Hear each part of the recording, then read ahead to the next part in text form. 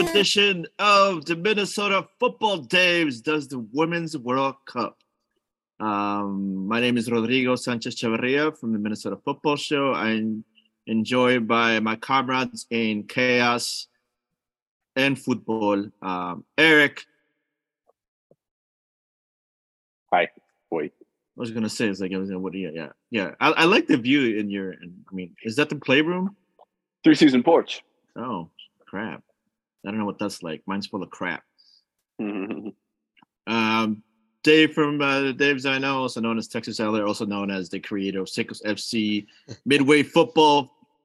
Yeah. So someone was asking me the other day. I was like, does everyone go? I was like, I don't know. Just you show up. That's it. We had another 15, 16 people yesterday. About 6 or 7 were first timers. So like every week we're getting like 6 or 7 new people.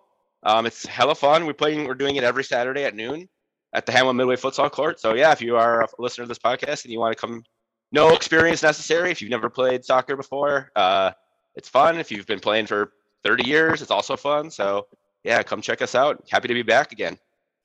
Yeah. And first indoctrination of Issa Watch, aka Issa Watch, is joining the podcast today. Issa, how you doing? I'm good. It's a little early for my liking, but what can you do? Hi guys. All right. Yeah. So let's go ahead and just I think the last time we talked, we had talked about what was the last game that we covered? It was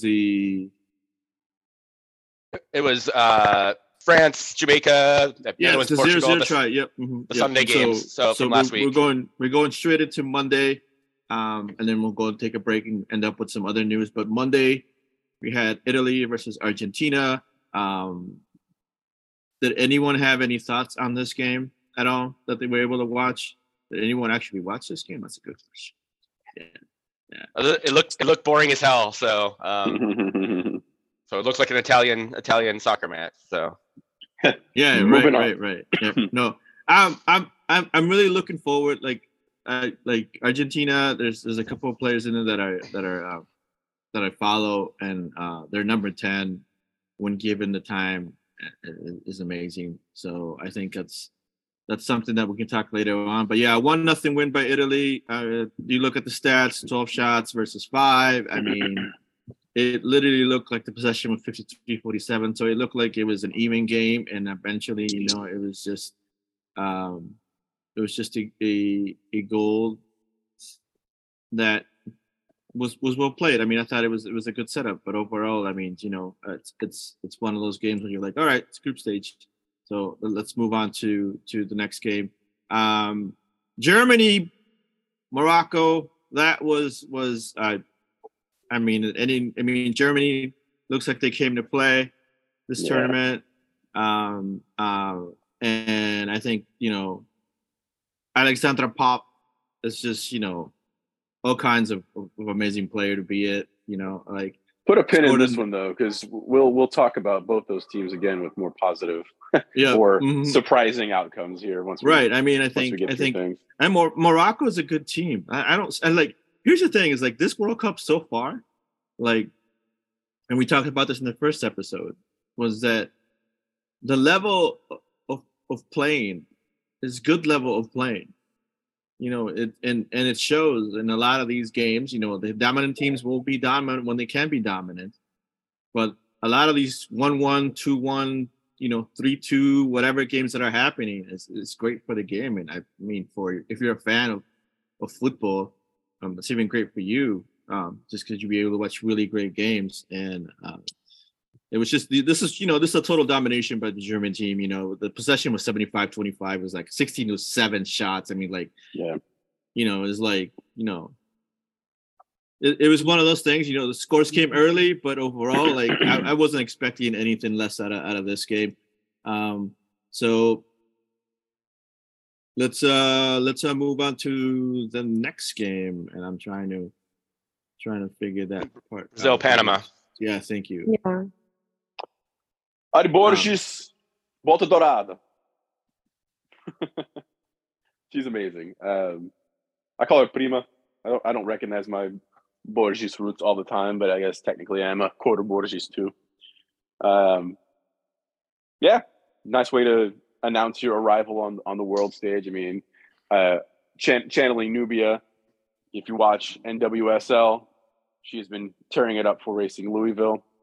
Yep. She came from a Palmeiras team that previously had won the Libertadores Femenino over there too. So, I mean, her pedigree is out of this world. And I think for a lot of people that were zeroed in on, any number of the other players on that squad, she might have been overlooked, but there's no overlooking her at this point right now. And similar to that U.S. match when we were talking about Sophia Smith, like her goals were great, but again, her assist on that third goal was so beautiful. Just again to have the awareness of, man, I could shoot this, but I'm staring down the keeper. Let me just backheel this thing and have I can't remember the other woman's name. It's an Italian last name, and she just like buries it one time. I mean, come on, that was just gorgeous. Yeah, that literally was one of the favorite setup plays that happened so far. I mean, that was, it was one of those. Yeah, it was pretty. Is the pretty play, or as the Jogo Bonito that they're famous known for. But if you look at it, I mean, like Panama, even though it was 4-0, like Panama, I think Panama had some chances. We knew that they were going to bunker in a sense, to just counter, and Brazil took advantage of a lot of the space, which Brazil should. I mean, 32 to 6 is the shots. I mean, like when you shoot 32 times, you should score minimum 5 goals at least. Mm-hmm. But just overall, like, if you look at the passes, like this is the thing that you knew when like this is a dominant team. Passes were 573 passes by Brazil, 214 by Panama. That's literally like a 300 passes difference, and that's just and mm-hmm. I think Brazil at that point had like 14 or 15 corners. So like to compare to 1. So like overall, yes, Yeah, this was a fun game to watch. I was at the Blackheart market, opened up early for this one as well, so it was fun to watch. I slept through the Italy-Argentina goal. I had missed most of the Germany-Morocco goals. I figured I was going to get to the Blackheart and it was going to be like a 0-0 drab draw, and it turned out it was a Borges party, so that was fun to watch. Oh yeah. Issa, any thoughts? What did you think of this one, Brazil's first match? Honestly, I think it's always a lot of fun to watch Brazil, like, do their Brazilian thing, but I think also that Brazil has a lot of like good potential with like bringing up young players and, letting them do their thing on like a world stage. So, I don't know. I always really enjoy watching Brazil play, like especially the women, no matter where it was. But this was a really interesting game to watch. Even though like the possession was up by a lot by Brazil, I think Panama also, did the best that they could. It was still pretty fun game to watch, even though it was 4-0. One thing I want to mention, one of the best highlights of the entire thing was Marta subbing in at like the 80-something minute. She didn't play that much, but I posted this on the IG and it kind of got blasted around all the other social medias too. The FIFA sub or side ref that called for the sub, her facial expression when she realizes who is standing like within a centimeter of her, it's so so heartwarming. Like this huge smile, like, oh my god, it's Marta. Like it was so funny and like natural, right? That's like the absolute most human reaction when Marta is like basically touching you. I was gonna say, Eric, whom amongst us wouldn't feel that way? Yes, whom amongst us would not feel that way? It's so real. That's the thing, is it was so real. It was quite beautiful. No, that was a great moment. I mean, like literally, it's like for a person who's been, 15 15 yards away from Pelé. You know, like I'd trade that in a sense to just be like 5 feet from Marta, just to be able to do that, just because you know, she's all kinds of amazing. Like, you know, like she is a legend and an icon, and still pushes for the right things in this game, and like, you know, that just so much fun to see her play, even at a level in her career where she is still you know, very, very good, but more of in a supportive role aspect of it, which is fine for her. Like, I honestly, like, if Marta can play that role for the next 4 World Cups, I can care less. I want Marta in a World Cup, regardless. You know, if she decides to take the job from Pia, fine with me. Marta needs to be in every World Cup until the end of time. That's the way I see it, in a Futurama kind of sense, right? Right on. I think we can move on. What's next?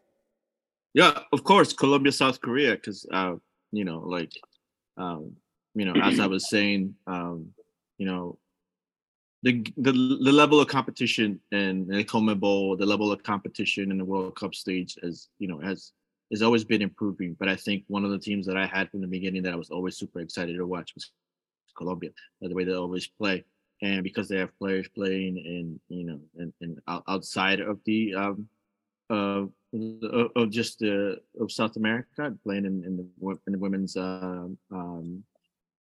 leagues in Europe, and so, like, you know, overall, Catalina Usme with the penalty, but Linda Caicedo, literally at the 39th minute, that the story of this kid is just, you know, amazing, and we'll talk more about it as we get to the later stages of the group stages. But yeah, just overall, Linda Caicedo is just, you know, it's literally is a star in this World Cup right now. And I didn't know about her cancer battle and the fact that she's a cancer survivor from age 15. I mean, wow, yikes! Just adds to the narrative. Incredible. And then since you're 18 playing in a World Cup, right? I watched this one with MJ, who's South Korean, at the Black Heart. So I opened the Black Heart for the Brazil game and closed it down with Colombia, South Korea. So I felt a little bad for MJ, but holy shit, I didn't think Linda Caicedo could score a better goal. And then she did something today that we'll talk about in a little bit that is even more amazing. So yeah, she's gonna sign a big contract after this tournament for sure.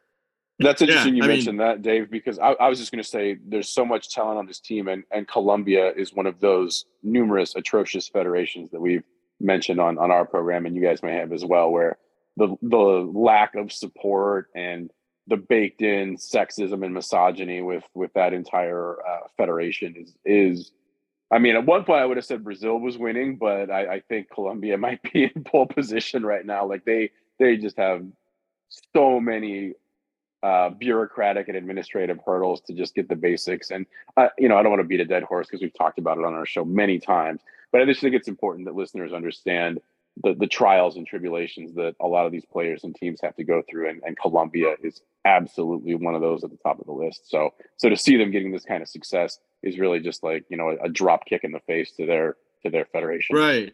I mean, it's the argument has been made for both sides, and I think for me it's just like, you know, federations, and I think I tweeted this out earlier.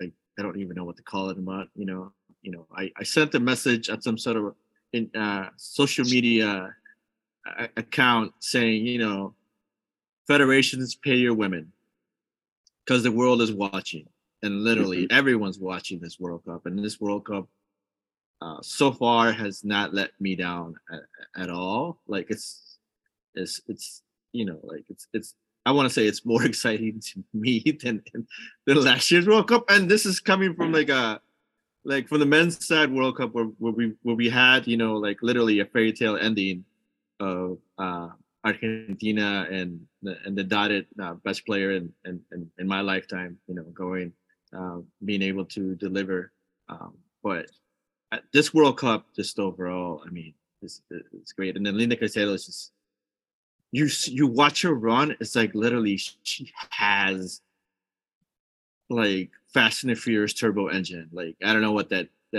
it's the speed, but it's also it's the way she cuts. It's the way she changes direction too. It's so, I don't know. They're such strong cuts. Like it just burns everybody. Anyway, we can move on. Yeah, I mean, I think a lot of and the argument that a lot of federations will make that in not funding their women's side will be like, oh, just look, we did good in the Women's World Cup, right? We don't need to do anything else, right? And of course, we are more like, no, pay women, pay them equally, and invest the heck in those programs, because this is what you're doing with with what we consider not even below bare minimum in a sense, right? And that's what needs to be done. But yeah, let's move on to see. It was then we went on to Tuesday, which was Philippines and New Zealand, and Philippines won 1-0, and Serena Bolden scored in the 24th minute, I think.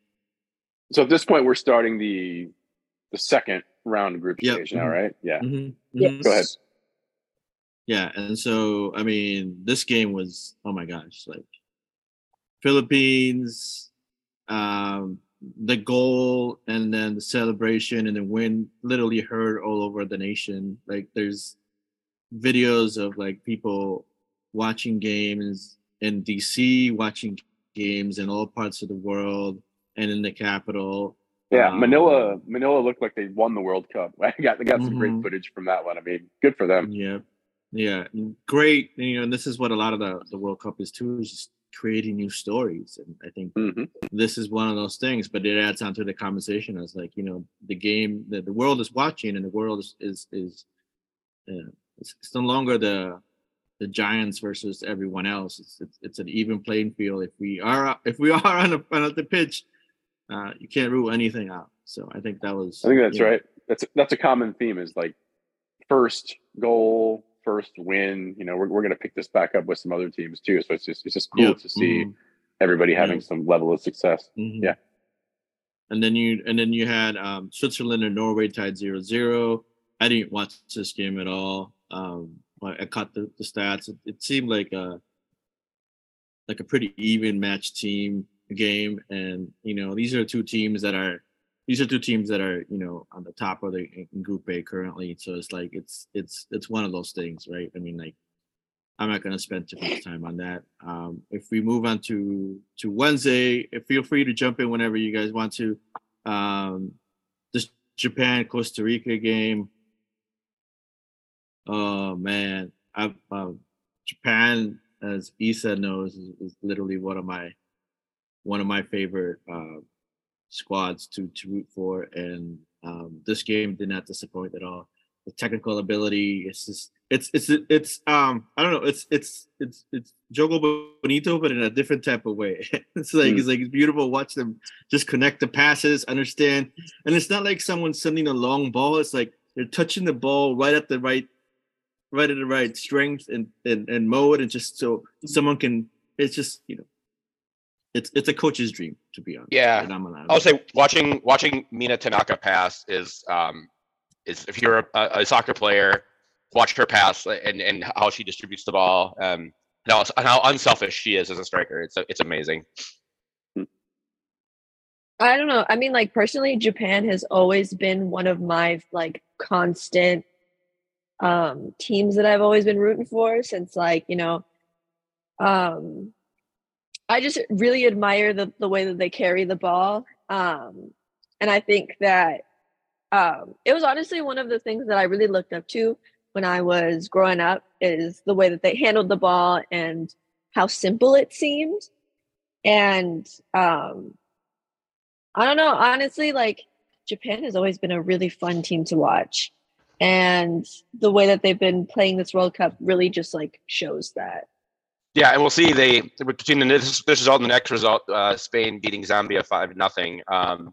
Both those teams are through, and then they play each other for the last match day. So that should be an interesting matchup to see how they match up with each other. Those are, I think Spain. I think right now you have to consider Spain and Japan two of the favorites in the tournament. So it'd be interesting to see how they approach that match, if they try to feel each other out or someone wants to just kind of go for it. So, Rodrigo, let's go. Japan, Spain. I want you in Dragon Ball. Cosplay. Dragon Ball Z. What did you say? I was Master Yoshi. Toshi. Yeah, Yoshi. There you go. Yep. Yeah. Do you want me to wear the turtle shell? Because there's a soul section where you like, where's the turtle shell? I could totally do that. I would pay good money to see this, so please make it happen. Yeah. You need the sunglasses and all. Yeah, I do have the sunglasses. I have the sunglasses. Yeah, I said you've got the beard. You just need a Hawaiian shirt and the shades. You're done. I can make it happen. Guys. I just need to have like a fake bowl cap. That's what I need to have. Oh yeah, that's right. He does have that hat. Yeah, it's true. And then just go to the Children's Museum and steal the turtle thing that they have on that Wood Forest exhibit where kids can jump in and like pretend to be at that. I'll go in there, I'll steal it, and that's it. That's my Halloween outfit, baby. I wanted to point out there was a really tender moment of empathy and solidarity in this one too. I know as much as Rodrigo has feelings about Spain, it was really nice to see Putellas when she was, she came in she subbed out, but she had an assist or whatever it was. But she hugs a Zambian player, just knowing that, again, I mentioned the whole thing about Colombia, like how far behind a lot of the African federations are, and the Confederation in general, compared to Europe and CONCACAF and even CONMEBOL, you could say. And so there's been a lot of drama and struggle with that team in particular. I know at the very last minute, some of their players that flew in had to go back for whatever reason, and they were scrambling to work out their starting 11, and there were coaching issues, and then of course the payment issues, and it's all the things that, again, we always talk about. It's just, every one of these teams and every one of these women have dealt with it in different time spans, different lifespans. And so for Putellas to recognize that and show some comfort and some solidarity with that one player, I thought was a really special thing. It reminds you of the previous World Cup when the United States defeated, was it Vietnam? Thailand. Yeah. Thailand. Yes, and it was 13-0, and it was one of those things like you play the game whether you win or you lose, and you got to be able to take something from it. I think the humanity aspect of it from some of the Spanish players was great, because Zambia is a great story, but like you said, it's like they got here literally with nothing, right? And and that is the story that people need to understand, is just that it's like that. You're not gonna turn it into my typical Spanish rant, but yeah, it's we need to invest in the women's game, and to be able to do that, and I think Africa and other nations around the world, we keep on barking the same news and keep on getting literally no results. It takes a whole leadership change, and I think Brazil is a good example of that. I think Colombia is going to have to be a good example of that. We'll see. At one point, step up. Yeah, right. I think I think Mexico is a good example of how they're doing that right now with their youth. But you need to invest. One of the things I just want to touch about this game is Jennifer Hermoso. Dear love the way she shoots the ball. Just scores goals. And Japan. I don't know. If you're Japan and you're Spain and you're ready to qualify for the next round, what do you do? Do you just sing in? Do they call up Heath and say no subs, and just play all the?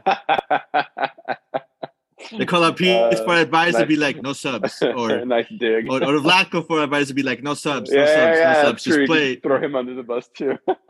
That's funny. Just do it all. Just no subs, and in this case, play goalie wars. That's what I say. I just want to see goalie wars at a World Cup level. That's all I want to see. Well, I think I want to say this game is meaningless, but at the same time, there's which group is this again? Is this B or C? This is C. So that's Spain, Japan, Costa Rica, and Zambia. Yeah. Who's in D? Remind me.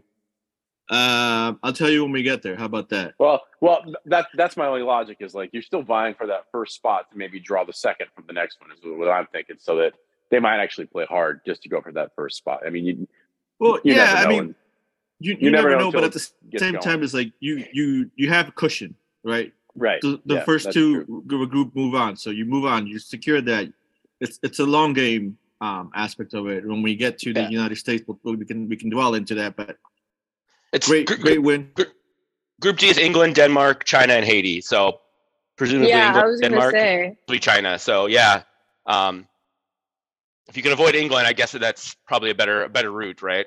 Right. Mm-hmm. But I also think in the group stages at this point, you have to prepare for what is to come. So like, if I was like Spain or Colombia or Spain or Japan, like I still would be putting in the work personally, just because like there's still a slight chance that I will have to prepare to play England or play Denmark, right? Mm-hmm. And I don't know, that's just a very uncomfy feeling for me.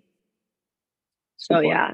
Next up is Canada. Eric, don't read the notes because there is no notes. Okay, this is yeah. Next up is Canada Ireland, which was a hell of a match. The Irish. I also watched this one for sure, and Irish put up a hell of a fight. Katie McCabe had just an amazing Olympico, like 4 minutes into the game. The Republic of Ireland, they absolutely dominated the first half, and then Canada brought on like about 600 international caps of substitutes in the second half, and kind of run Ireland ragged in the second half, and ended up winning the game 2-1. So knocked Ireland officially out of the tournament. But man, they put up a hell of a fight, and it's as we talked about last week. They're the Irish, and they fought. Let's put it that way. So and another first, right? They got their first ever World Cup goal, and it's an Olympico, which is fucking amazing. Did you guys see this goal? Like, yes, I okay. Like we watched it. Like I think me and Santi saw it, and like we rewatched it like 6 times because like in our household we're trying to figure out. Like, because the announcers, I don't know, like if you listen to the World Cup, always listen to it in Spanish, because like there's lots of conversations going on in the background, and so one of the conversation was like, is this a clean Olympico, right? Because there's a one point where the Canadian goalkeeper seems to be making contact or not, right? And if a goalie makes contact with the ball, it's not considered a clean Olympico. But from my point of view and from the replays I saw, I was clean as heck. I mean, like missed the ball a little bit, but she an Olympico. She stepped up and when the ball was being kicked instead of like if she had maintained her position, it maybe still goes in, but she gets some fingertip to it. But she stepped towards where the ball was coming, and then realized that how screwed she was and had to like try and jump back. And I think you're right, Rodrigo. I don't think she got any glove on that ball at all. So I think it was clean. Yeah. And I mean, in this game was like you said, David. It was just one of those games where like it was really, really physical, and I think that's one of the things too that the physicality of some of these teams nowadays it's a way to throw teams like Canada after flow, and that's what it was. It was totally obvious, you know. Yeah. And I think Ireland had some really great chances. I mean, if you really look at the stats, it was pretty even in shots, 17-14. You know, you knew Ireland was going to try to counterattack because that's what you're going to want to do against a Canadian team like this. And Canada was just like didn't know how to figure out until million caps came in one substitution type of thing. This is one of those ones too where I know we always joke about Adrian Heath and goals change games. They give up an own goal in the 45th plus 5 minutes and stoppage time of the first half. I think if they go into the half up 1-0, I mean they weren't out of the game obviously at 1-1, but I think if they go into half 1-0, I think they maybe get something out of this, whether it's a draw or they hold on for the win. But yeah, that own goal right at the death of the first half was absolutely killer for Ireland. Yeah. But in my heart and in my point of view, Ireland won this game. They scored 2 goals. Canada only scored one. You know, that's the way I would take it. And I think, you know, the Republic of Ireland has had a really great, you know, not the greatest result that they wanted, but they've had a really good first step into the direction of the World Cup. They show that they can play, and they show they're not afraid. I think that's another theme in this World Cup is people aren't afraid to take it to someone. And gosh, that's lovely to see. And they have a big game coming up because they play Nigeria, who's top of the group right now, and Canada and Australia. We'll talk about New Zealand and their inability to qualify for the knockout round. But Australia right now is currently in third place. So Canada and Australia play each other. Ireland could play the spoiler if they want against Nigeria coming up. So yeah, I hope they do. I hope they do. All right, what's next? United States, Netherlands. Oh yeah. All right, Issa, take it away. Issa, take it away. One. Yeah, take it, Issa. Well, I mean, the game ended in a 1-1 draw.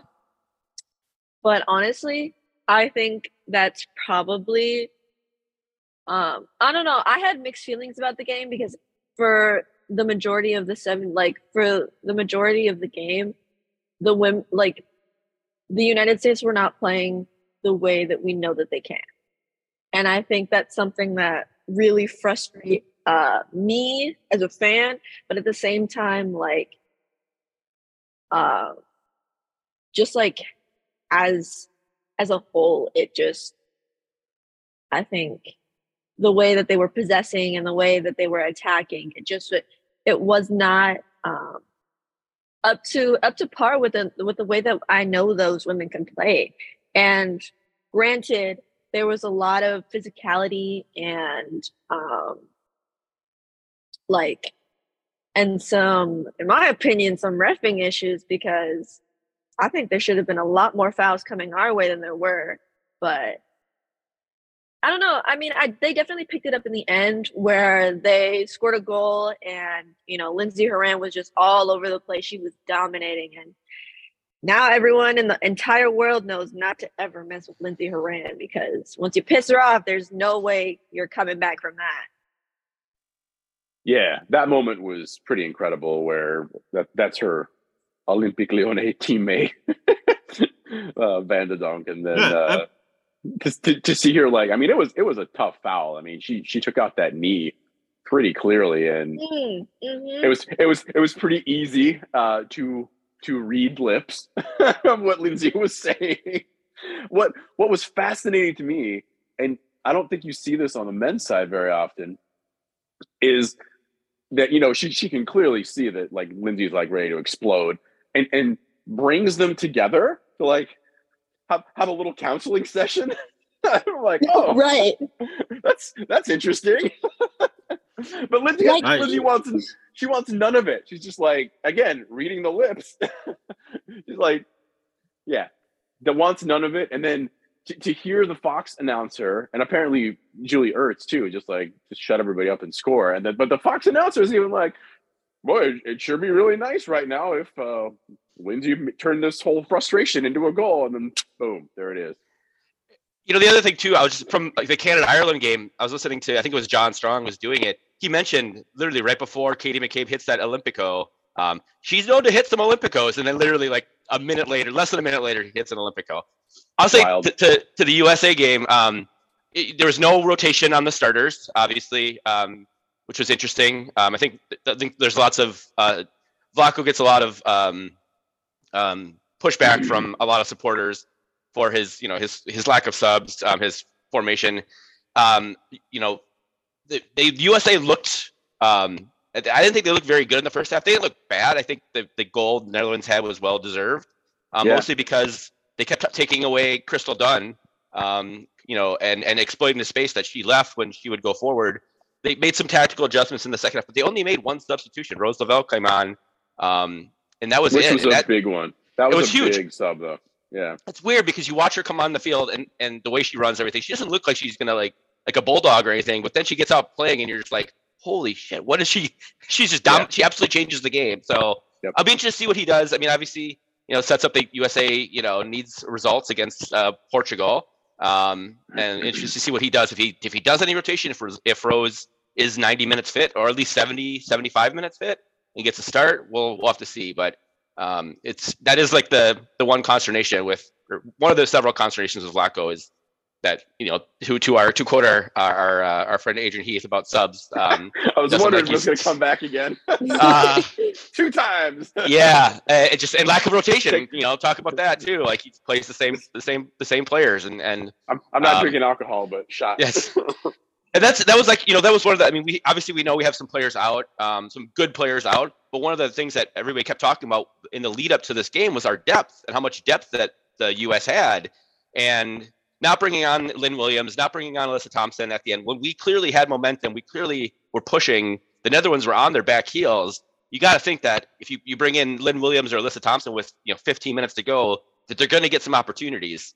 And that Trinity Robin, if she's not on the pitch, if that's Lynn Williams, and she doesn't have tired legs, maybe she doesn't drag that one past the post, and the U.S. scores a second goal and wins the game. So I don't know. Those are a couple things I thought.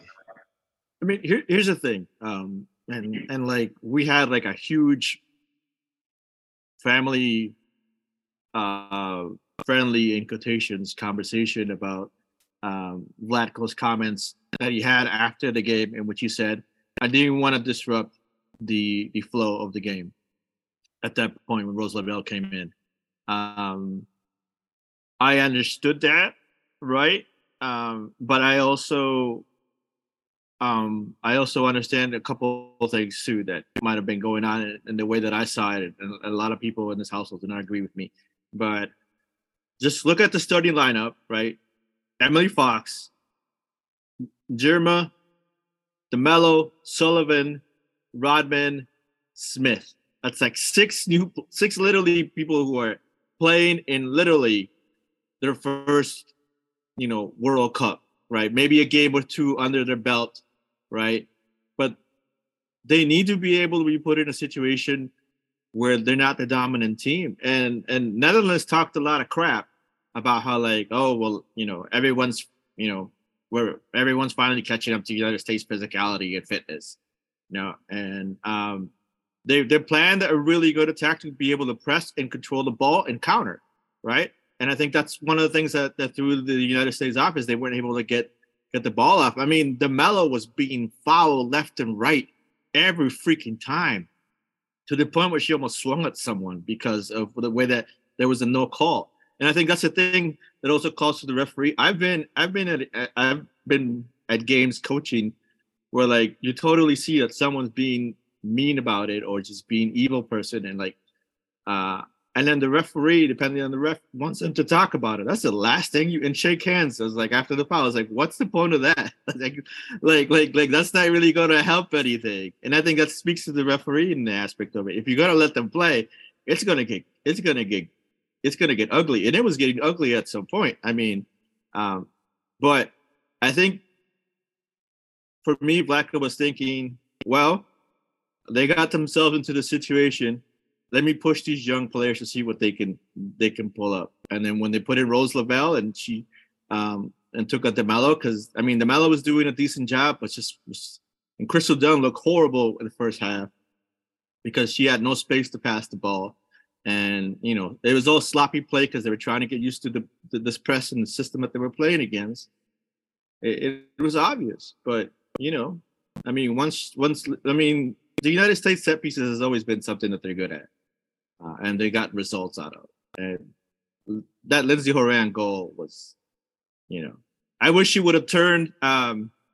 She would have turned and found the donk and just yelled at her face as she was walking away, just to make the shit house just even larger, because that's what we need. Well, they did the little social media thing at the end of the match, and took a photo together to say it's fine, we're good. Mm-hmm. Yeah, no, that's fine, but the whole it was a mess of a game, like physicality wise, like Van den Dog had like a swimmer's cap because some kicked in her. That's right. Head, oh yeah. Right, and then people were like, "What is that?" I was like, "That's a bald cap. That's a swimming cap. That's a shower cap." I had people saying things that it resembled, and I was like, yeah, it's like, if you're looking for fire and like intensity, this is one of those games that where a 1-1 draw feels more like it should have been bigger. And the United States created tons of chances that second half. And like, yes, you had you have Sofia Huerta, you had Ashley Sanchez, you had Lynn Williams, Thompson, right? I mean, you had Sonnet, you had Rapinoe, you had Christy Mewis, who could have been in the six and be able to do something. I mean, you had all the options to be able to really want to win, but I don't know what Black was trying to figure it out in the aspect of like they just want to reserve and then just push the pedal when it gets out of the group stage and pick me.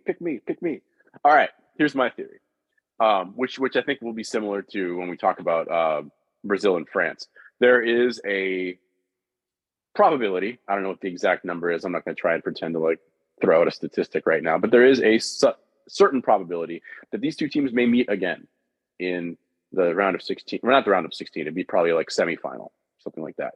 So maybe Blanco is thinking, I don't want to show all my cards. I don't want to put everything out there right now. If we have to play these extremely talented women once again, when it really matters, right? When we're going to go to PKs or when it's going to go to stoppage time and all that kind of thing. I'm not saying that's exactly. I'm just a theory, just an idea. And so maybe he was, just keeping that hand a little bit closer.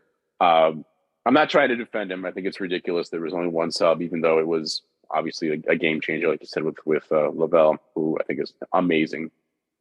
But again, that's my theory. I was going to ask you guys, all three of you, this was the first time in how many years that the U.S. went down? It's been over 5. I know that. Maybe has it been a decade? It's been a long time. I think it was 2011, right? Was the last time they were down? They down a goal. So, and the first time they conceded, because I don't think did they concede at all in the last tournament? I don't think they did. I think this is the first time they've conceded a goal in the World Cup since like 2015. So, like in the group stages, yeah, I think so. Yeah. Oh yeah, group stages. Yeah, sorry, yeah. Yeah, I think that's right. Yeah, but it's a testament to. Go ahead. No, I was just gonna say it's also it could be what Eric says, right? He's not trying to play our cards, rest players and figure it out. It could be that they wants to give young kids the experience. But at what point, that if that's a strategy, we'll see if it plays out or not. Right? Because that's going to have to be because Lynn Williams would have been great change for. I mean, Crystal Dunn was having a crappy first half. Sofia Huerta could have stepped in that way, but then you lose the attacking power that Crystal Dunn has. We also have to talk about, as Nubia pointed out, Ertz's first time playing center back and feels like 2 World Cups in a sense, right? But that's all just trying to get the feel for the game for them. And so I think that's kind of the issue in a sense. And a 1-1 tie is fine. I think the next game is what's going to be really interesting. So, indeed. All right. Let's. This is on Thursday, 27th, the day before Peruvian Independence Day. Just to remind you all, Portugal and Vietnam. Of course, it's common knowledge. Yeah, it's common knowledge. Even though nobody sent me any money in my Venmo. Especially all the people that had some Pisco from me. I expect them all to forever and deadly send me money on Peruvian Independence Day. Did you post it? People are not going to send you Venmo if you don't post it.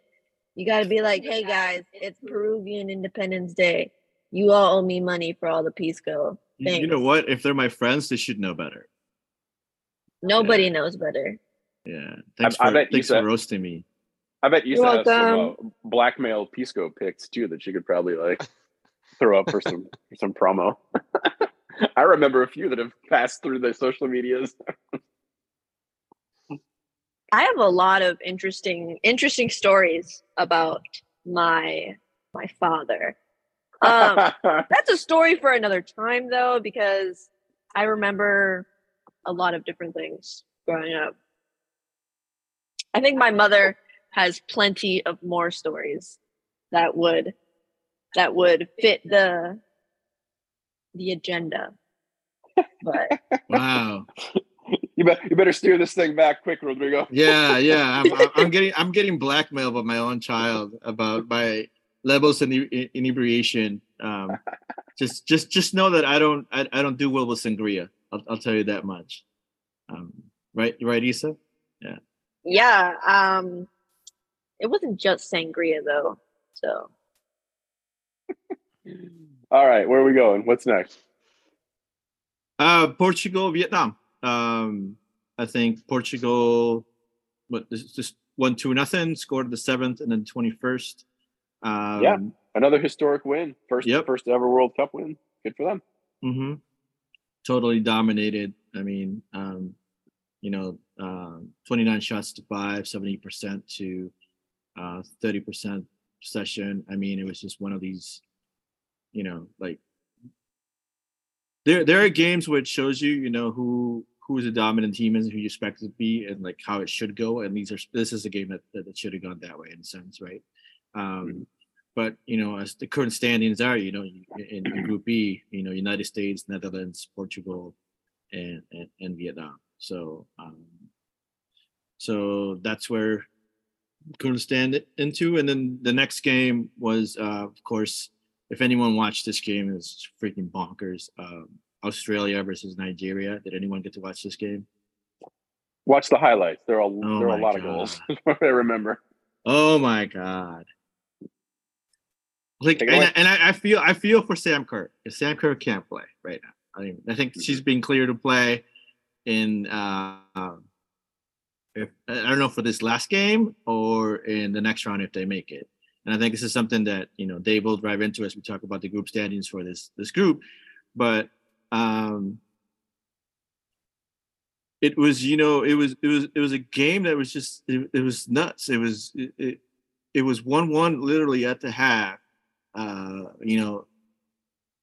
Stroller scores first at the 45 plus 1 minute, and then Canu scores in the 45 plus 6 minutes. It goes literally 1-1 into the half, and then literally Nigeria in the 65th minute to like literally almost end of the game, just it goes on a tear and just scores 2 goals, 2 amazing goals.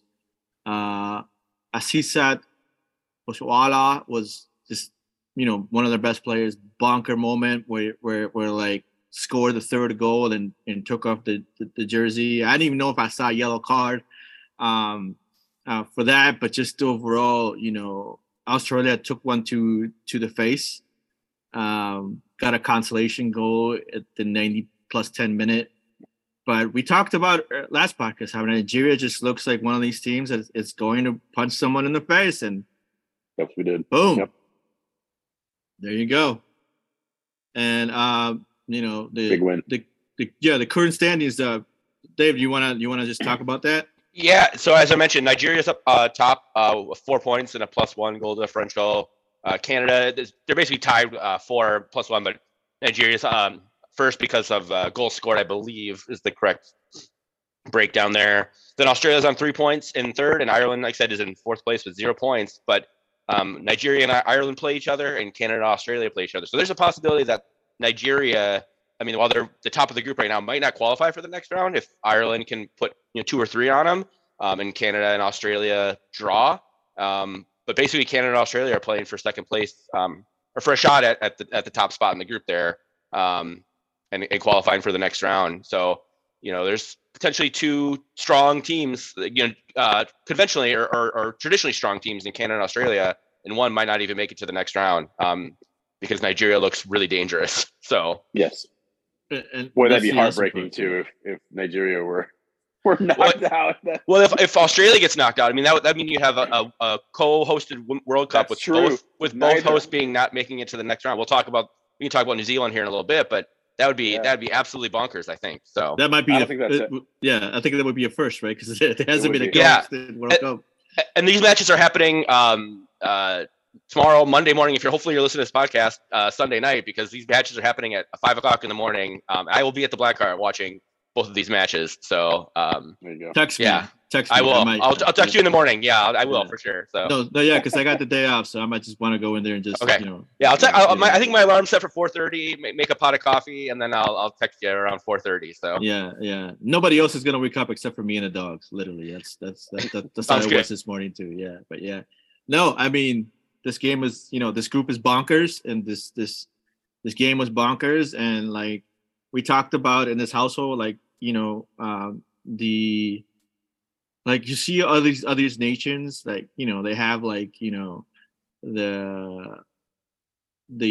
apparatus on their bodies that tracks their heart rate and how much they run and all that kind of stuff, right? And then you got teams from Africa and other parts of the world who don't even have access to that, and here they are, just I would have loved to see what the heart rate was when she scored that third goal and decided to run around half the stadium. I mean, but that's the thing. It's like it's like, and it's a theme that's gone on through this Women's World Cup. It's like I think like as you named the podcast, it's like there's no more minions in a sense, right? Yeah, there isn't. I don't think minnows. No more minnows. Well, minnows. Yes, you're right. Minnows. Minions is or minions. Why not? Yeah, minions. Whatever. FIFA is always. Yeah, we'll put it that way. But yes, there's like there's no like it's getting closer to the even playing field, and I think that's that's awesome. We'll start. We'll end for right here for this first half of this podcast. We'll just go ahead and talk about Argentina, South Africa. I'm sure none of you watched this game, but I did. Just because like South Africa, dear Lord. Oh my gosh, they're such a fun team to watch. And they can score. And they took it to Argentina, literally 2-0. 1-0 first half, scored the second goal in the 66th. And here you are, Argentina not really ever being able to be productive in a World Cup stage, right? And you look at, and we talked about this in the Minnesota Football Show, how the lack of investment, like players having to pay for their own shoes, for their own training, right? While having a full-time job, you look into the situation and it doesn't look good. 2-0 in literally the 60th minute, right? The 70th minute. And what are you going to do? And I want you guys to remember this name because it's going to come up. It's Yamila Rodriguez. She is the number 11. Yamila Rodriguez played for Boca Juniors. Has a bad choice in tattoos. Like she has a Cristiano Ronaldo tattoo. So that's one thing I know. I know what you're talking about now. Yes, on her legs, on her. Yeah. But dear Lord, she's an amazing player to watch. Yeah. And Yamila Rodriguez, when they came in, literally just started creating chaos. And in the 74th, Sophia Brown scores first minute, and then Romina Nunez in the 79th, and we have a 2-2 game. Like literally, it was a bonkers game. In the aspect of like it was, you thought that South Africa had a 2-0 lead in the 70th minute. And Argentina claws back and is able to tie it. A big accomplishment for them. Yeah. I think overall, like if you look at the stats of this game, it's pretty even. Shots and all the other stuff. But this team is crazy, right? You got Sweden with top of Group G. You got Italy. With one win, and then you got South Africa and Argentina literally tied, and so that's going to be an interesting team. If Argentina can pull something out against Sweden, I don't know. I mean that's Sweden is coming to come to play. Yeah. So I'm not sure. So but it would be a great story. Yeah. South Africa giving us like the best walk-ins and locker room not celebrations, but just their traditional choral arrangements. They're so awesome, and it's so inspiring. And you know, I'm biased as the musician here too, and I've sung some of those things before, but never, never in the way that actual South Africans can do it. And goddamn, it's just so beautiful, and it's so inspiring, and they just do it everywhere. It's so cool. They're walking off the bus, they're walking on the bus, they're in the locker room, they're training around the pitch, they're constantly singing, and I adore it. Yeah. Anyone else before we take a break? Anyone else had watched the highlights or had thoughts at all about this game? No, but sounds like I kind of need to go back and watch them. It was, yeah. It's you know, except for Yamila's bad tattoo selection. At least it wasn't on the neck, right? You know, Yeah. Right. Yeah. That would have been bad, like real bad. You know, because like, you know, Doesn't she have? She has Maradona on one leg and I think so. Yeah. You Google her. You'll have a fun time. That's a little better. I think there's an athletic piece about her. I think I saw it in like the inbox or whatever. So I'm gonna have to go back and check that out too. So yeah. That's one player to watch in a sense. Issa, you got anything else before we take a break? I want to say that honestly, Argentina continues to surprise me because like South Africa has been one of my I think South Africa has been one of the more interesting teams to keep an eye on, right? But Argentina, like, I don't know, they can all of a sudden like flip the switch and turn it on and then just go for it, right? Like, because you're down 2-0 and then you come back and you tie the game within like the last like, I don't know what, 30, 20, 25 minutes of the game. And you could talk about her tattoos all you want, but her hair is cool as hell. True. So. Yeah, I got that. But tattoo sucks. Yeah. So tattoos on the shin, that hurts. I can only imagine. Oh, that's never in a million years. Shin, not on the quad. Oh yeah. Yeah, because that's straight bone. That is bone. Yep. I understand.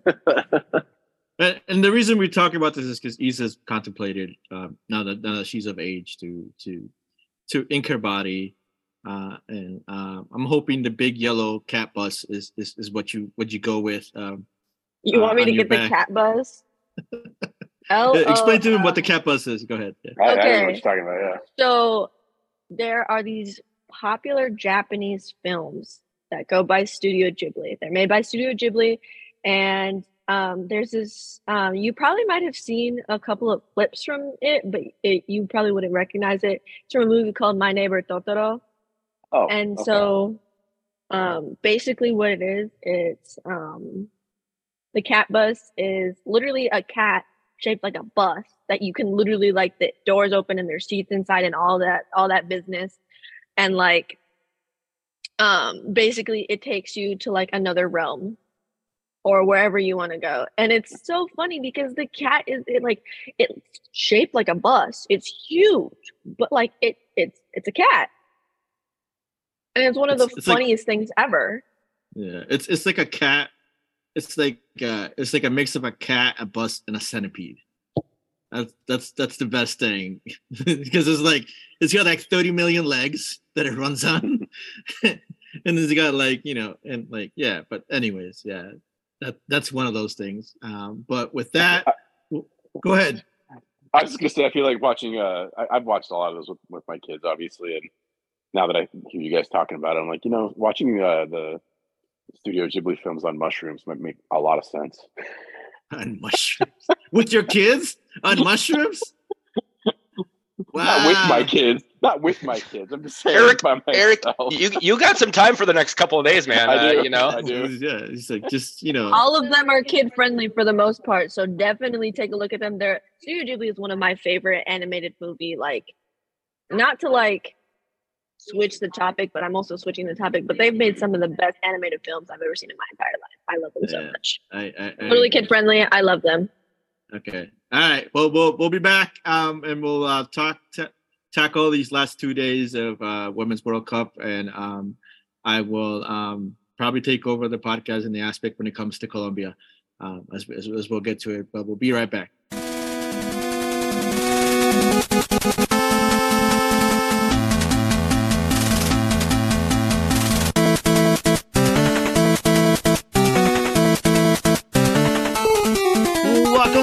to the second half of the Minnesota Football Daves and the Women's World Cup. Let's go ahead and before we start, I'll make sure I'll give my co-host here some time to look at some of the games and highlights, and we'll talk about it. But I wanted to give a shout out to the Gran FA. They have a college showcase going on this weekend. One of the reasons our beloved member Nubia is not here is because they have to drive G to the showcase that Como is playing on. But we were able to get a chance to get a behind the scenes tour of Allianz Field, which, like, if some of us who are season ticket holders got, like, when the stadium opened, in a sense. But it was really cool to be able to see all these kids from different backgrounds just being able to be in awe of, like, what does the press box look like? Or, that was the cool part for me because I'd never been in there. I always wanted to go in there. Where do they have the after the game interviews, right? And all the other kind of stuff. And just overall, being able to be in that and just realize that that's something that they can do, and there's a lot of fun. Apparently Allianz only seems to want to put the AC running, not on the members level, but like in the upper level where all the boxes are, because it was hot. But besides that, like, it was a great experience. The showcase has been great. It's a McMurray. I know friend of the Football Daves podcast, MJ tweeted out more info. The finals are being played today. And so if you happen to be over there or just happen to be in the area and want to watch some soccer, I suggest you go. There's also food vendors. So there's, like, from egg rolls to, like, I don't know, like sandwiches and like bubble tea and all that kind of stuff are being made for families. So if you can, join. If not, just do that. And in addition to that, big shout out to Soul of the Cities, Sparkle Wimberley +1, Mario, who've done another successful season of Soul of the Cities. With it was great yesterday seeing Santi plays in not in the league, but he comes to the workshops, and being able to see Eric Dick just about every Saturday. It's like, this is great. He's a great community guy, but at the same time having, like, this last one have Aurora out there with their table and running some sessions, and Andrea being there, and just is a great atmosphere. I recommend anyone, if you got little ones, they're planning to do stuff, sign up for the newsletters. They're doing stuff for community coming in the fall, and they do a really good job. And so with that,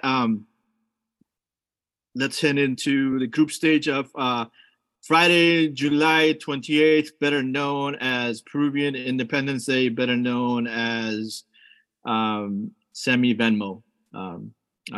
If you're my friend, because I need to invest in. There's no more Peruvian stores around here. Like, I can't seem to read the one over in university. Just like, it's never open anymore. And so, like, I have to go to Burrito Mercado, and the way the economy is, it's like I'm paying $7 for a liter of Coca-Cola, which is not fun. But anyways, England and Denmark. Who watched this game? No one. No, sorry. Lauren James scored the only goal for England, and that was in the 6th minute, so it was early. And I think, who's her brother? He's got a brother's like Reese. Reese James. Yeah. Yes, that's it.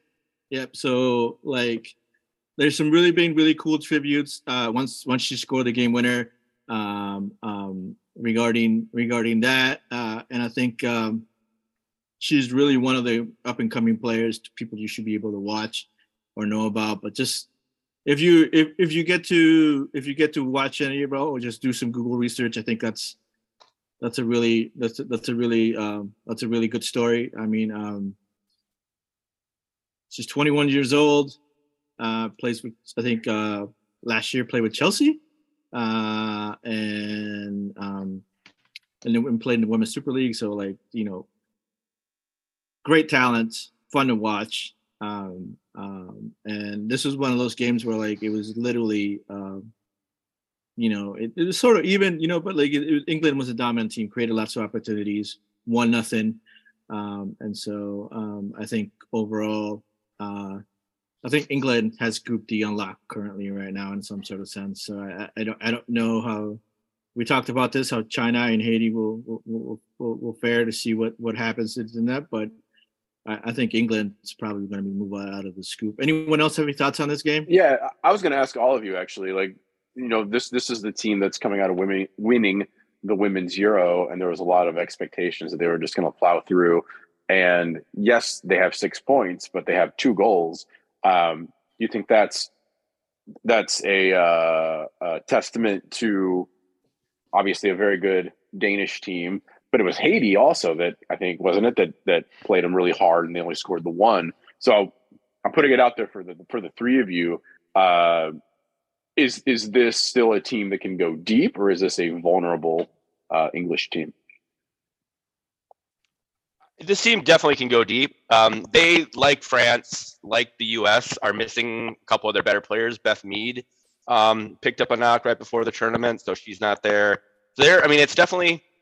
So they're also kind of like the U.S. trying to figure out what their best 11, best sort of 15 or 16 is as well. So I think you do have to absolutely give credit to Denmark and Haiti for playing very defensively. And so I think we're seeing a lot of these non-traditional power teams, changing up their game plans instead of letting it be a free-flowing match. Park buses and counter and press when you can. And that's giving teams like England and France and those teams fits. So I think it's a little bit of column A and a little bit of column B if I'm being honest there. Okay. So you got any thoughts? Honestly, I think England might have been underestimating a lot of Denmark and IT's potential. Because from the looks of it, if you really think about it, no one thought that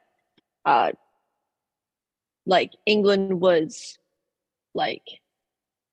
beatable, you know what I mean? But seeing IT and Denmark keep it to a minimum of 1 goal, right? Mm-hmm. And really taking it to them, just I feel like it shows a little bit of vulnerability, even though England just recently won the Euro. I think like what David said, it's a little bit of I almost feel like it's a little bit of tactic as well, just kind of feeling it out and seeing how it goes, but also coming out with the win. But at the same time, I also think there was a lot of underestimating your opponent and suffering quite a bit from that, because there was definitely a lot of opportunity for England and for England to really take it to the next level, but I almost feel like they were kind of holding it back a little bit. And that may be tactic, but at the same time that also I think personally it's mostly being dang, I really cannot think straight right now. It's more it's early. It's fine. Yes, it's early for me. Sorry. But I think it's really just I don't know. I think it's really interesting just to see the way that this is not playing to England's favor. So it sounds like you're both saying that they'll turn it on when it needs to get turned on, and probably still be formidable. Go ahead, Rodrigo. I mean, they've created chances. If you look at their possessions always each person they played is 70-30, literally, right? They're possessing the ball. I think with Russo, Kelly, and James, I think that they're trying to figure out how that's going to be able to work for them in some sort of sense. And I think it does have to do a little bit with just overestimating your dominance, right? I think if anything, it doesn't. I mean, the United States has proven it in the sense of like, it doesn't matter if you're the best world team, your injuries are gonna beat the crap out of you, and then you're gonna be in a world stage where like everything has you have to play with what you got. And to be honest with you, I'm not familiar with their bench, right? I'm familiar with their starters, and if someone wants to go into their bench and tell me, look at their bench and tell me, the quality of like for like substitution, I don't see that. And I think depth is going to be something that plays into this World Cup once we get past these stages, and yeah, I don't know. I mean, 1-0 is a win. I mean, I think this happened to I think the France last World Cup, like they barely were beating people and then they turned it on. And same thing with the men's a couple in Russia, where the men's were, barely squawked by and then just, turned it on when they needed to turn it on. I mean, I think that's probably, but yeah, tactically, that's true. Tactically, like other teams are being more tactical, defensive minded in what their strategy is going to be at. And it's always hard to play against a team that always low blocks you and plays the counter. It's not easy, right? It's only good for stats and possession, but everything else is just it can get complicated. But I think anyone's beatable in this World Cup. Yeah, and it's been proven. So let's move on. I think we'll probably talk about that shortly here.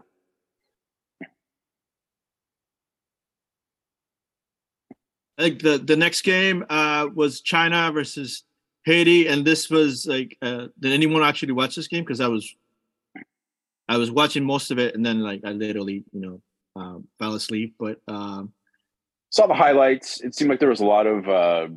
It was 1-0 China, if I'm not mistaken, right? Yeah, Haiti's a physical team, like.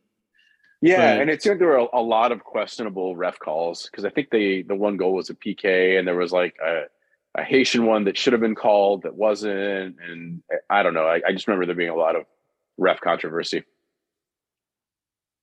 Yeah, I agree with that too, but also it's like China got a red card in the 29th minute. That's right. Forgot about that. Yes. And they were still willing to, when that's what the controversy is. Like they got awarded that PK in the 74th, and ended up winning. So I mean, I think Haiti had chances. Like it was pretty even possession wise, and pass wise. But it's just, sometimes you are not unlucky, and sometimes the ref doesn't like what you are, and I'm pretty sure that might have something to do with it. I don't know. But overall, yeah. I'll just say this opens up the group. I mean, England is top of the group right now with 6 points, but there is a possibility that if China scores a few on them, and Haiti beats Denmark beats Haiti by a couple of goals, that they could also get knocked out and not qualify for the next round. I mean, it's a very slim possibility. England is certainly in the driver's seat, and they play China, and Denmark post Haiti or plays Haiti as well. So it'll be an interesting final day for those two matches as well. Yeah, I'm looking for a Haiti first win type of thing. That's what I want to see. That's my and I think they might be able to do it, right? I mean, if they play defensively and play in a counter, I mean, they got some forwards that can outrun anything on that pitch. Haiti's got Denmark, you said, right? That'd be huge. That'd be, talk about spoiler. Correct. Yeah, Haiti and Denmark play.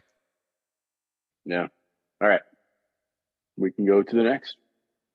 All right. So this would be yesterday, right? I mean, Saturday, Sweden played Italy, and Sweden just wiped the floor with them. Wiped the floor with them.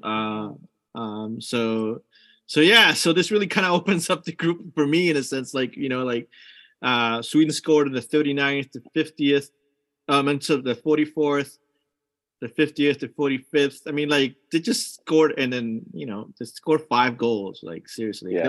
They were all pretty team goals, but like it was just like this is one of those games is who can outrun one each other, and you can totally see because the ball was like everywhere. 46 possession for Sweden and 54 possession for Italy. That tells you that nobody do wanted you have the the ball, shots? right? Do you have the shot stats up there, Rodrigo? Yeah, Like, 21 and 12. 21 and 12. Okay. It didn't feel like it was that many from one of the highlights I was watching. Yeah, Like they seemed so precise, but sure, well, I mean, Sweden was chopping people down, like taking Paul Bunyan style of, like, and just like 13 fouls to 1, like literally. It was like, and it was like, you're like, wow, and like no yellow cards. I was like, refereeing in this World Cup has been interesting. Mm-hmm. I think we don't promote gambling on this podcast. We do on the Daves. We do on the Daves. Yes, by all means, gamble. And yes, interesting is an interesting word to describe it. So let's put it that way. I'll say, in terms of opening up the group, Sweden should top this group. They obviously have 6 points, but Italy and South Africa play in a couple days, and basically, if South Africa beats Italy, they'll knock Italy out of the knockout round. Which would be a super cool thing to see South Africa in the knockout round of the World Cup. Totally. And then see Italy as been the Italian way in world competitions, not qualify. Well, let's be real and say that the women at least got there. Yeah, that is true. No, okay, you're right. Yes. So far, again, the men can't even make it to the World Cup. So that's right. When women one up them as always, but like my heart is just I want to see what Argentina can do, because it'd be great to be able to have more CONMEBOL teams in the later stage. But at the same time, I understand that South Africa is South Africa, and they got a really good team. So we'll see. Well, based on, I mean, if Argentina beats Sweden, based on goal differential, and Italy and South Africa draw. Argentina could possibly would definitely pip Italy and South Africa for that second spot. So all 4 teams are still alive in this one, which is really cool. There's a lot of that. So there's just a lot of things that are not settled at this point, which is kind of strange for starting the last group round. Yeah, and with that, let's move on to probably the craziest game that Eric has seen in a while. So I don't know how you took this, but let's talk about this France-Brazil game. Go ahead, Eric. It was just a great match. I mean, just a war, a battle. I don't know. I'm trying not to be violent, but it just felt like a war. Like France showed up in a way they didn't in their previous match and were very, very aggressive. Scored that first goal early and decisively. I mean, they just cut down the Brazilian midfield and defense, made it look easy with Sommer putting that one away. Brazil looked shaken. They looked off. Their passing was terrible in the first half. Accuracy wasn't great either. And France looked scary. I mean, in that first half. But, to their credit, like Brazil were ready to fight too. And they were, maybe you can pull up the fouls and yellows and things. I don't remember them being a lot, but they were really going after one another in this match. And it was a tale of two halves. I don't know what Pia said to him in the second half, but lit a fire under their asses for sure. And they came out, and I can't remember who gets the assist for Debinha, but just talk about probably one of the prettiest individual goals, top 3 so far in the tournament, for her to trap it on the outside of her foot and bring it down and hit the volley. I mean, que coisa pode ser mais brasileira. It's just like the most Brazilian thing ever to have that kind of control and put that thing away the way she did. It was spectacular. What a great goal. Yeah, and I think for me, this game was like, these are 2 teams who face each other, right? And France both the men's side and the women's side, they always have this thing with France. It's been going on for about 2 decades now. Brazil, France, and I think overall, like, France has looked good, like distribution wise, when they get into the transition, but they're having a hard time finding a way to finish. And I think, and that's that's how this World Cup is going for them. But also props to all the other teams that just kind of decided how to play. But I mean, Les Maire becomes the first French player to score in 3 different editions of the FIFA Women's World Cup. I think that's nuts. I think that's but I think she made that goal look. She made that goal look easy. I mean, it was really just a representation of how disorganized the defense was at that point, because she was wide open. And I think which is a good segue to the winning goal. Yeah, no, because I think I mean, if you look at it, I think Caroline, was it Adriana, like, had chances. Adriana had an open net that just needed to put it in, and just Angelo literally just had to tap it and hits it 10 feet wide to the right. I mean, Brazil came to play and they made it difficult, but at the same time, the story was that Wendy Renard was not supposed to play in this game. That they picked up a knock or two and wasn't a player that might be relying. And literally the tallest player on that French team on a set piece, maybe in the entire tournament. I mean, probably like 6'3". I mean, this is literally in the 83rd minute, in which she totally understood at that point. Brazil had made barely any substitutions at that point. They were playing for the tie, but they forgot. And they were playing well. I should mention. Yeah, they were playing well. Yes, they had turned the tide. They had scored their goal. They were much more precise in their passing, and we've talked about this many times. It as a coach, you have one brain fart for like 1 or 2 split seconds, whatever it is, and that's all it takes sometimes. And Antonia, that was her one job, was to mark the tallest player in the World Cup, and she did not. Renard was wide open on that corner. And the Brazilian goalkeeper let them have it. Like I right away was like screaming and yelling, as it should, because that's literally the one thing that you want to be able to do.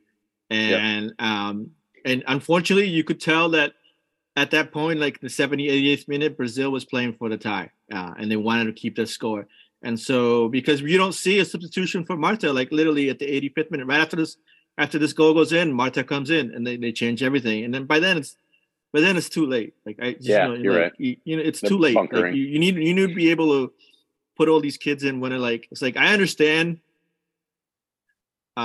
playing to tie and understanding the aspects of it, but I rather lose trying to win than lose trying to tie, because that just plays worse in my head as a coach, that be like, you know what, I'd rather just lose trying, and I think that's what it could have been a different game. And you're right. And that's one of the things with Brazil. So much fun to watch. It was still so many things hella happened. entertaining. Like it was the most entertaining match I've seen so far, just because the energy level was so high, and it was goal line to goal line, back and forth, and all the women were going at each other like full power. I mean, it was a war. It was intense.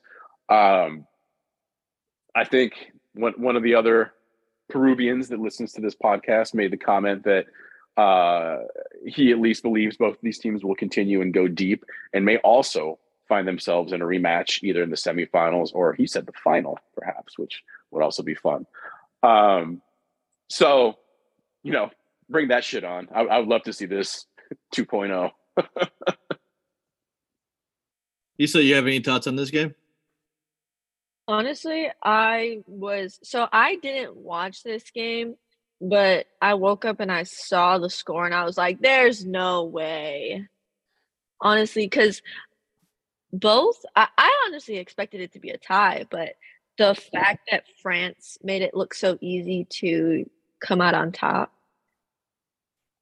was just really astonishing to me. But nonetheless, it looked like a really good game, and I'm probably going to go back and watch it. But it's worth it. It's totally worth it. Yeah, I would have to challenge you on the aspect of France making it look easy. I don't think they've made it look easy at all in this World Cup so far.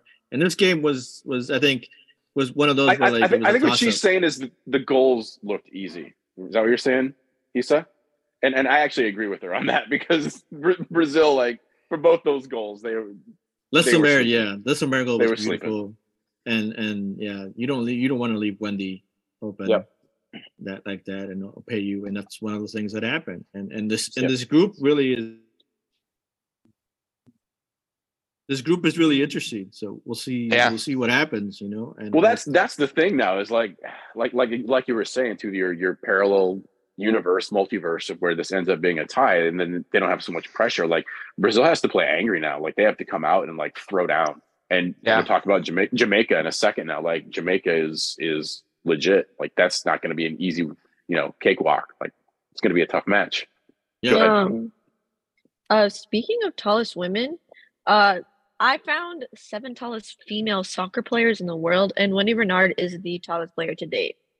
But there's a lot of there's no Germans on there at all. No, yeah. I mean, I'm just complimenting your journalistic aptitude. No, there's like most of the players are actually U.S. women players, which I think is really funny. But yeah, Wendy Renard stands on top, which I think is extremely interesting because she tops all of the other people by like 4 or 5 inches. Right. Well, that's what's so frustrating too, is like literally the tallest person on the pitch. And it's just like, just keep an eye on her for guts. It's not that hard. She's so tall. Anyway. I hate playing against tall people. Mainly because I'm short, but. Which brings us to the Jamaica-Panama game. And our Panamanian brothers and sisters, they've what's the word? They're not an easy team to play. I think that bodes well for the CONCACAF. I think they're a tough team. Some of them like the dark arts, but I'm more with that than anything else. I mean, and Jamaica, was the dominant team in this game, but like it you wouldn't see it from the stats, right? In the sense, they scored at the 56th minute, so it took a full half to be able to figure out what Panama was doing. The shots were, Jamaica had 20, Panama had 13, right? Like the possession was 53-47. This was a gritty game. And this was a game where like, it's like a Minnesota United game where like, I'm going to dribble 3/4 of the way and then I'm going to pass you the ball. And then you're going to dribble. and so like, yeah, but it was great to watch. And I thought Panama did a really good job. Pretty even match, but this sets up like a crazy next stage of this game, because you have France who plays Panama, and then you have Brazil who plays Jamaica. And if Panama is not afraid to punch France a couple of times, I don't know. I mean, anything is possible so far, I think. And it'll be interesting to see who France runs out. Like they might bench some of their starters. Which might give Panama that kind of an opportunity, whereas Brazil's got to come full power.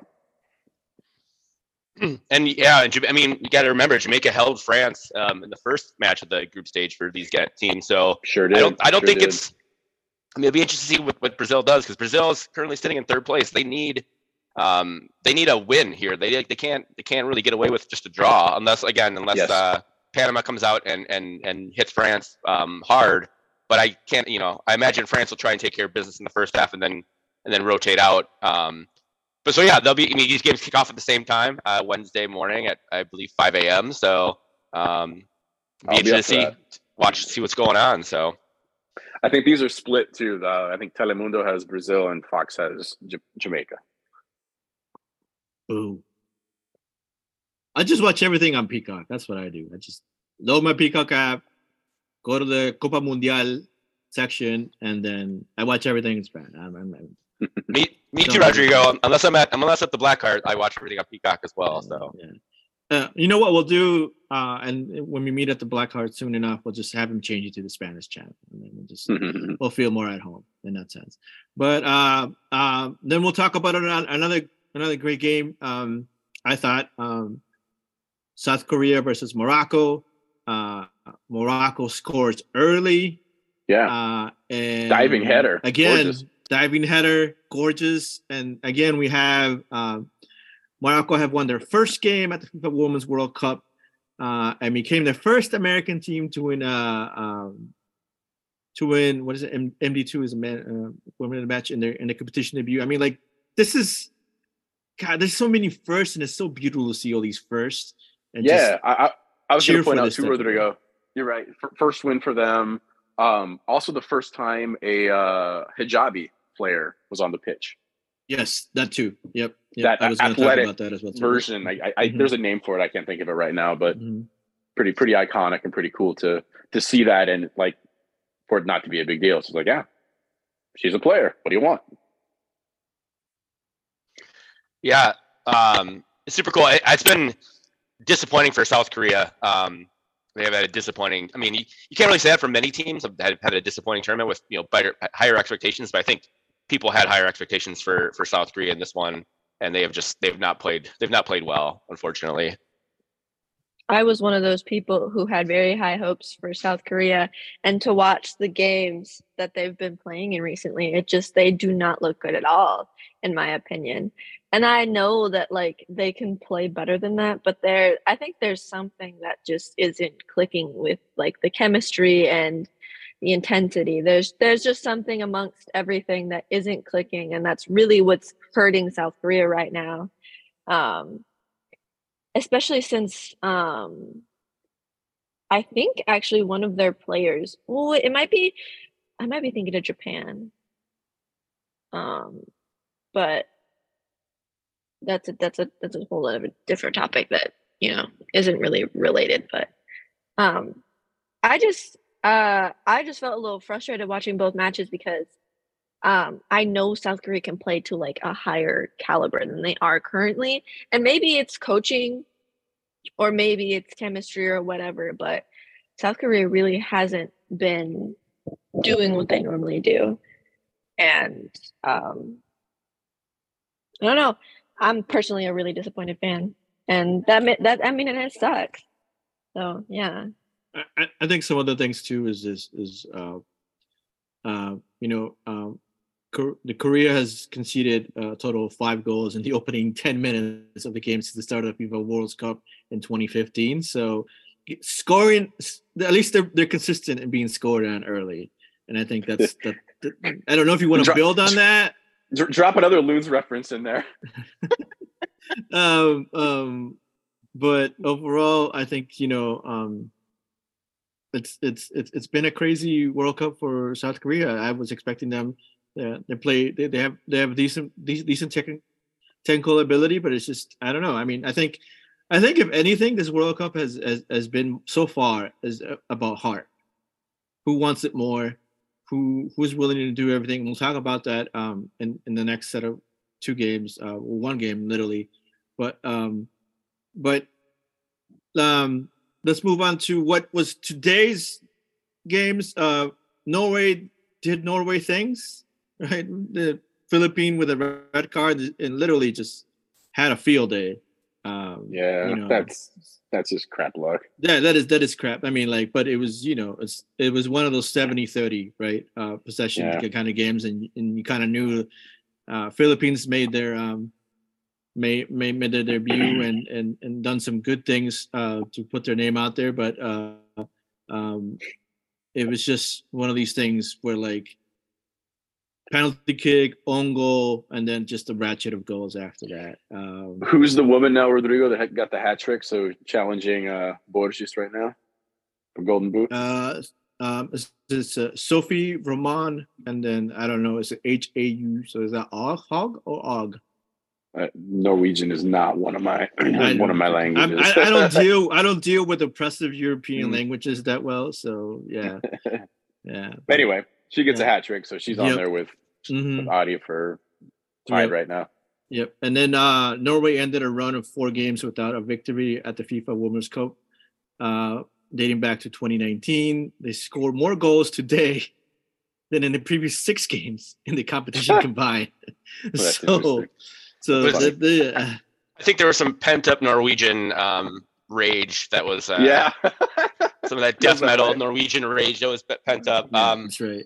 So this game was going on at the same time as the Switzerland New Zealand game, which I managed to catch most of the second half of. New Zealand obviously hosting the tournament. They needed a win basically in this one, and man, I watched especially the last like 20 minutes when New Zealand was just throwing everything they could forward, and Switzerland was defending for their lives. This is at least a fun 20 minutes, last 20 minutes to watch if you want to go back and check it out. But ended 0-0, and so Switzerland goes through top of the group with Norway in second. And as we mentioned earlier, New Zealand does not qualify for the knockout round at the tournament that they're hosting, which is unfortunate. Boom, boom, boom. So I don't know if there's anything else, much more I'll say about Switzerland and Norway other than it was. I mean, I think XG was like 0.1 for Switzerland and 0.7 for New Zealand. It was a very boring game till both teams kind of realized. Well, Switzerland knew that they needed a draw. All they needed was a draw, and New Zealand kind of figured out in the last 20 minutes. Oh shit, we need to score a goal. Wait a minute.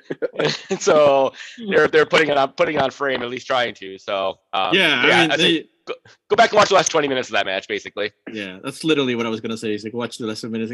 But like it's like this is the most closest like so currently standings, right? With 5 points for Switzerland, 4 points for Norway, 4 points for New Zealand, and actually 3 points for the Philippines. It's like extremely balanced. So I don't know what what's going to happen, but like the it is what it is. And I think if you want to watch that, go for it. But I think to me so far, the best game so far that I've seen this tournament, it had to be this morning's 6 a.m. game, Germany versus Colombia. This one surprised the hell out of me when I looked at the score. We talked about Colombia. Take it away. And the wonderful things that Linda Caicedo has done. But one of the things was that, in practice earlier this week, she collapsed and had to be attended by some of the and I don't. Sometimes you believe and you don't believe what the team releases, but they were saying it was stress related and tiredness and all the other stuff and as much as you can. But going from a person who's had to deal with a lot of adversity and health issues, like the fact that this kid keeps on showing up, is just one of those things that just is crazy. Literally, Linda Caicedo, like. Colombia is such a fun team to watch, but they're literally like, and I'm not trying to be, but they're really, really good at distributing the ball. They're number 10, who plays for, who's their number 10? I forget who the number 10 is, but there's someone who plays in the women's European League, but just overall, like, Lacey Santos. That's what I'm trying to think of. And she's tiny, but dear Lord, like she's making people. She's trying to, get the ball so she controls the ball. She has like no fear. And I think this is one of those things where like this is the game where heart comes into it. Who wants it more? Who's willing to give up the most for it? Like if you're going to watch one game, watch this game. Like from beginning to end, like Colombia is doing things that you didn't think of it. Germany doesn't know how to figure it out. They're being physical. They're getting the ball out. They're literally like, throwing themselves onto every shot that Germany was doing to block it. And in the 59th minute, Linda Caicedo literally scores probably one of the best goals in this World Cup because I just don't think you can outdo an Olympico, but literally gets the ball and the concentration on her face when she's trying to invite a defender to come into the box, and they do, and then she just quickly switches from one foot to the other and then just curls it around the goalkeeper. It was like just an amazing goal. And then literally like in the 89th minute, penalty because Germany was pressing and beautiful back heel. The Colombian goalkeeper Perez comes out and has to make a decision whether to go for the ball or obstruct the scoring opportunity. And goalkeepers, I'm always proud when goalkeepers decide to make a decision and stick with it, and totally took the player. The German player flew, and I automatically knew that they were going to, it was going to be PK, and they got a yellow card. And Pop has been has been a standout star in this, and so far in this World Cup, and steps up and delivers it. But then, literally in the 97th minute, on a set piece for Colombia, Manuela Vanegas scores a header that goes in and literally sends the whole stadium into just chaotic joy. And the funny thing is, if you listen to this whole game, like the amount of Colombian fans at this game is heard throughout like the stadium. Like they were booing every time German players would touch the ball. Like you can hear the boos. And I think that's one of the fun things about it. But just overall, like this game probably has to be, one of the top games so far in this World Cup, and probably will register as one of the top games, in a group stage for World Cups. It's just, I was watching this game. I was watching this game, and here's the because you all know I have family in Colombia, and they sent me this wonderful Colombia jersey back in 4 years ago, Isa, I think it is. It's like it's still got the tags on. Look, I haven't used it because it's so pretty. Like it's so pretty. Like it's just sitting there. Like sometimes, I just collect jerseys because I don't want to wear them and but anyways, just like the whole stadium just erupted. And I think heart was part of this whole thing. And this one of the things that I love about this game is just you never know. And this World Cup is not disappointed. And I think just overall, what was it? I literally screamed every goal at 6 o'clock in the morning. I ran into Giselle's room and I yelled at her and told her what the score was of the second goal. And she literally looked at me, looked at her phone, rolled back over, and then got up and then went to the bathroom, not saying one word to me. And then just came back and I was like, okay, I'm gonna go finish watching this game. So don't be too humble, Rodrigo. That was you. That was me. You took out the jersey and it worked, and they won. I was going to throw to Zeller because Zeller, you wanted to talk about Caicedo a little bit and her brilliance. Oh no, I'm saying that goal. Yeah, but for the Olympico, that should be up for a Puskas Award this year. And to Rodrigo, to your point about the crowd, there was 40,000 people. That's the other thing we haven't really talked about. The crowds for these games, outside of a few where there was about 6,000 or 7,000, they're 25, 35,000, 40,000. Just amazing how many, when you actually promote women's sports, people will show up and travel around halfway around the world to go watch just some of the best soccer in the world. It's just something that we all know, right? But it just reminds everybody that this is something that people, if you give it the attention and the love that it deserves, you'll have the same sorts of rabid fan bases and things that we expect from the men's World Cups every 4 years, right? So we see to give it the love that it should have had from the get-go, but hopefully people are seeing that now, and that's going to be just the standard operating procedure going forward. Yeah, to that point, we actually have a correspondent in New Zealand right now, Sasha, who's been on our Minnesota Football Show before. He's going to see, I think, it's already in the future there tomorrow, a match coming up, but then they scored a round of 16 as well. So at some point, I don't know if it'll make this recording, but he said he'd definitely record a little thing for us, and either I'll splice it in one of the upcoming episodes, or maybe I'll just release it on its own as its own little thing. Just hearing him talk about the experience. All right, this podcast has gone on long enough. I think I've aged, and my beard has grown more as we keep on talking about more stuff. But just some highlights before we finish up, and I'll let you guys. Just tee it up for you there. You say you're just going to let that go? Isa already got her tattoo. That's how long this podcast is. Yeah, so. exactly. Yeah. That's what I'm saying. Colombia have won 2 games at the FIFA World Cup for the very first time. Germany has suffered the first defeat in the group stage of the FIFA Women's Cup since a 2-3 loss in Sweden in 1995. So this is how big this win is, and this is Germany's first ever defeat to a South American nation at the FIFA Women's World Cup. after going and beaten in their previous 5 such games. So there you go. Grande Colombia. Maybe if we had to pick one, just very quickly, which group match day, because they all these kick off, and obviously we saw the Group A is already done. Is there a particular one that stands out for you guys? I'm looking forward to obviously Canada, Australia, and Ireland, Nigeria, in about like 10 hours or whatever.